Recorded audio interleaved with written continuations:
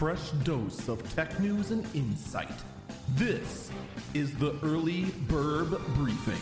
It is Tuesday, June 7th, 2022. This is the Early Bird Briefing. I'm Eagle Falcon. All right, I normally don't do any sort of self-promotions during these sort of things, but I just want to say I will be back live to streaming on Twitch today, 7 p.m. Central Time, twitch.tv/Eagle Falcon. Please be there. It's the relaunch of the Twitch channel. Now, with that said, WWDC, I'm going to go through it very, very briefly because there's a lot of small details and we're not going to get to them all. We're going to cover basically the big things. All right, new iOS version, no real surprise there. The primary focus I saw in it is a lot of quality of life and also a lot of customization of the lock screen. Catching up to what Android's been able to do for a while, and some of it in kind of its own unique Apple sort of way.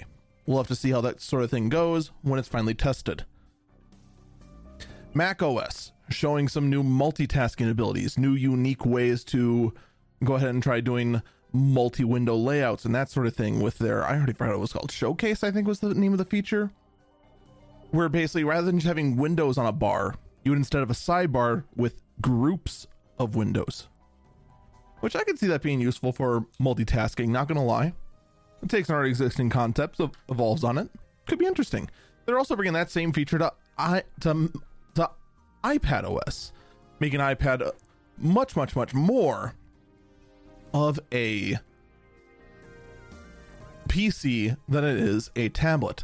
In addition, and it seems to be this could be the trend we're going to see at WWDC from here on out, they showed off their new Apple Silicon M2 processor. In addition, we saw a brand new MacBook Air, new design, has MagSafe, has 2 Thunderbolts, has a headphone jack, looks very, very, very new MacBook Pro-esque design with a notch in the screen.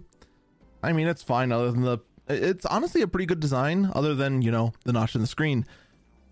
MacBook 13-inch got a refresh, and by that I mean it has a new processor but still keeps all the flaws it had before.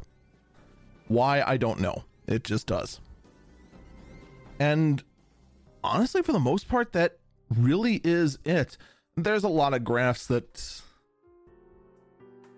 Look, I'm sorry, Apple, but I can't trust your graphs. It's just that simple. You already lied. I can't trust them now. You have ruined your credibility on these graphs. I'm sure M2 will be fine. I'm sure M2 will be a fantastic performance per watt chip, but for it to be the performance that a lot of people are saying it's going to be, it's just me like,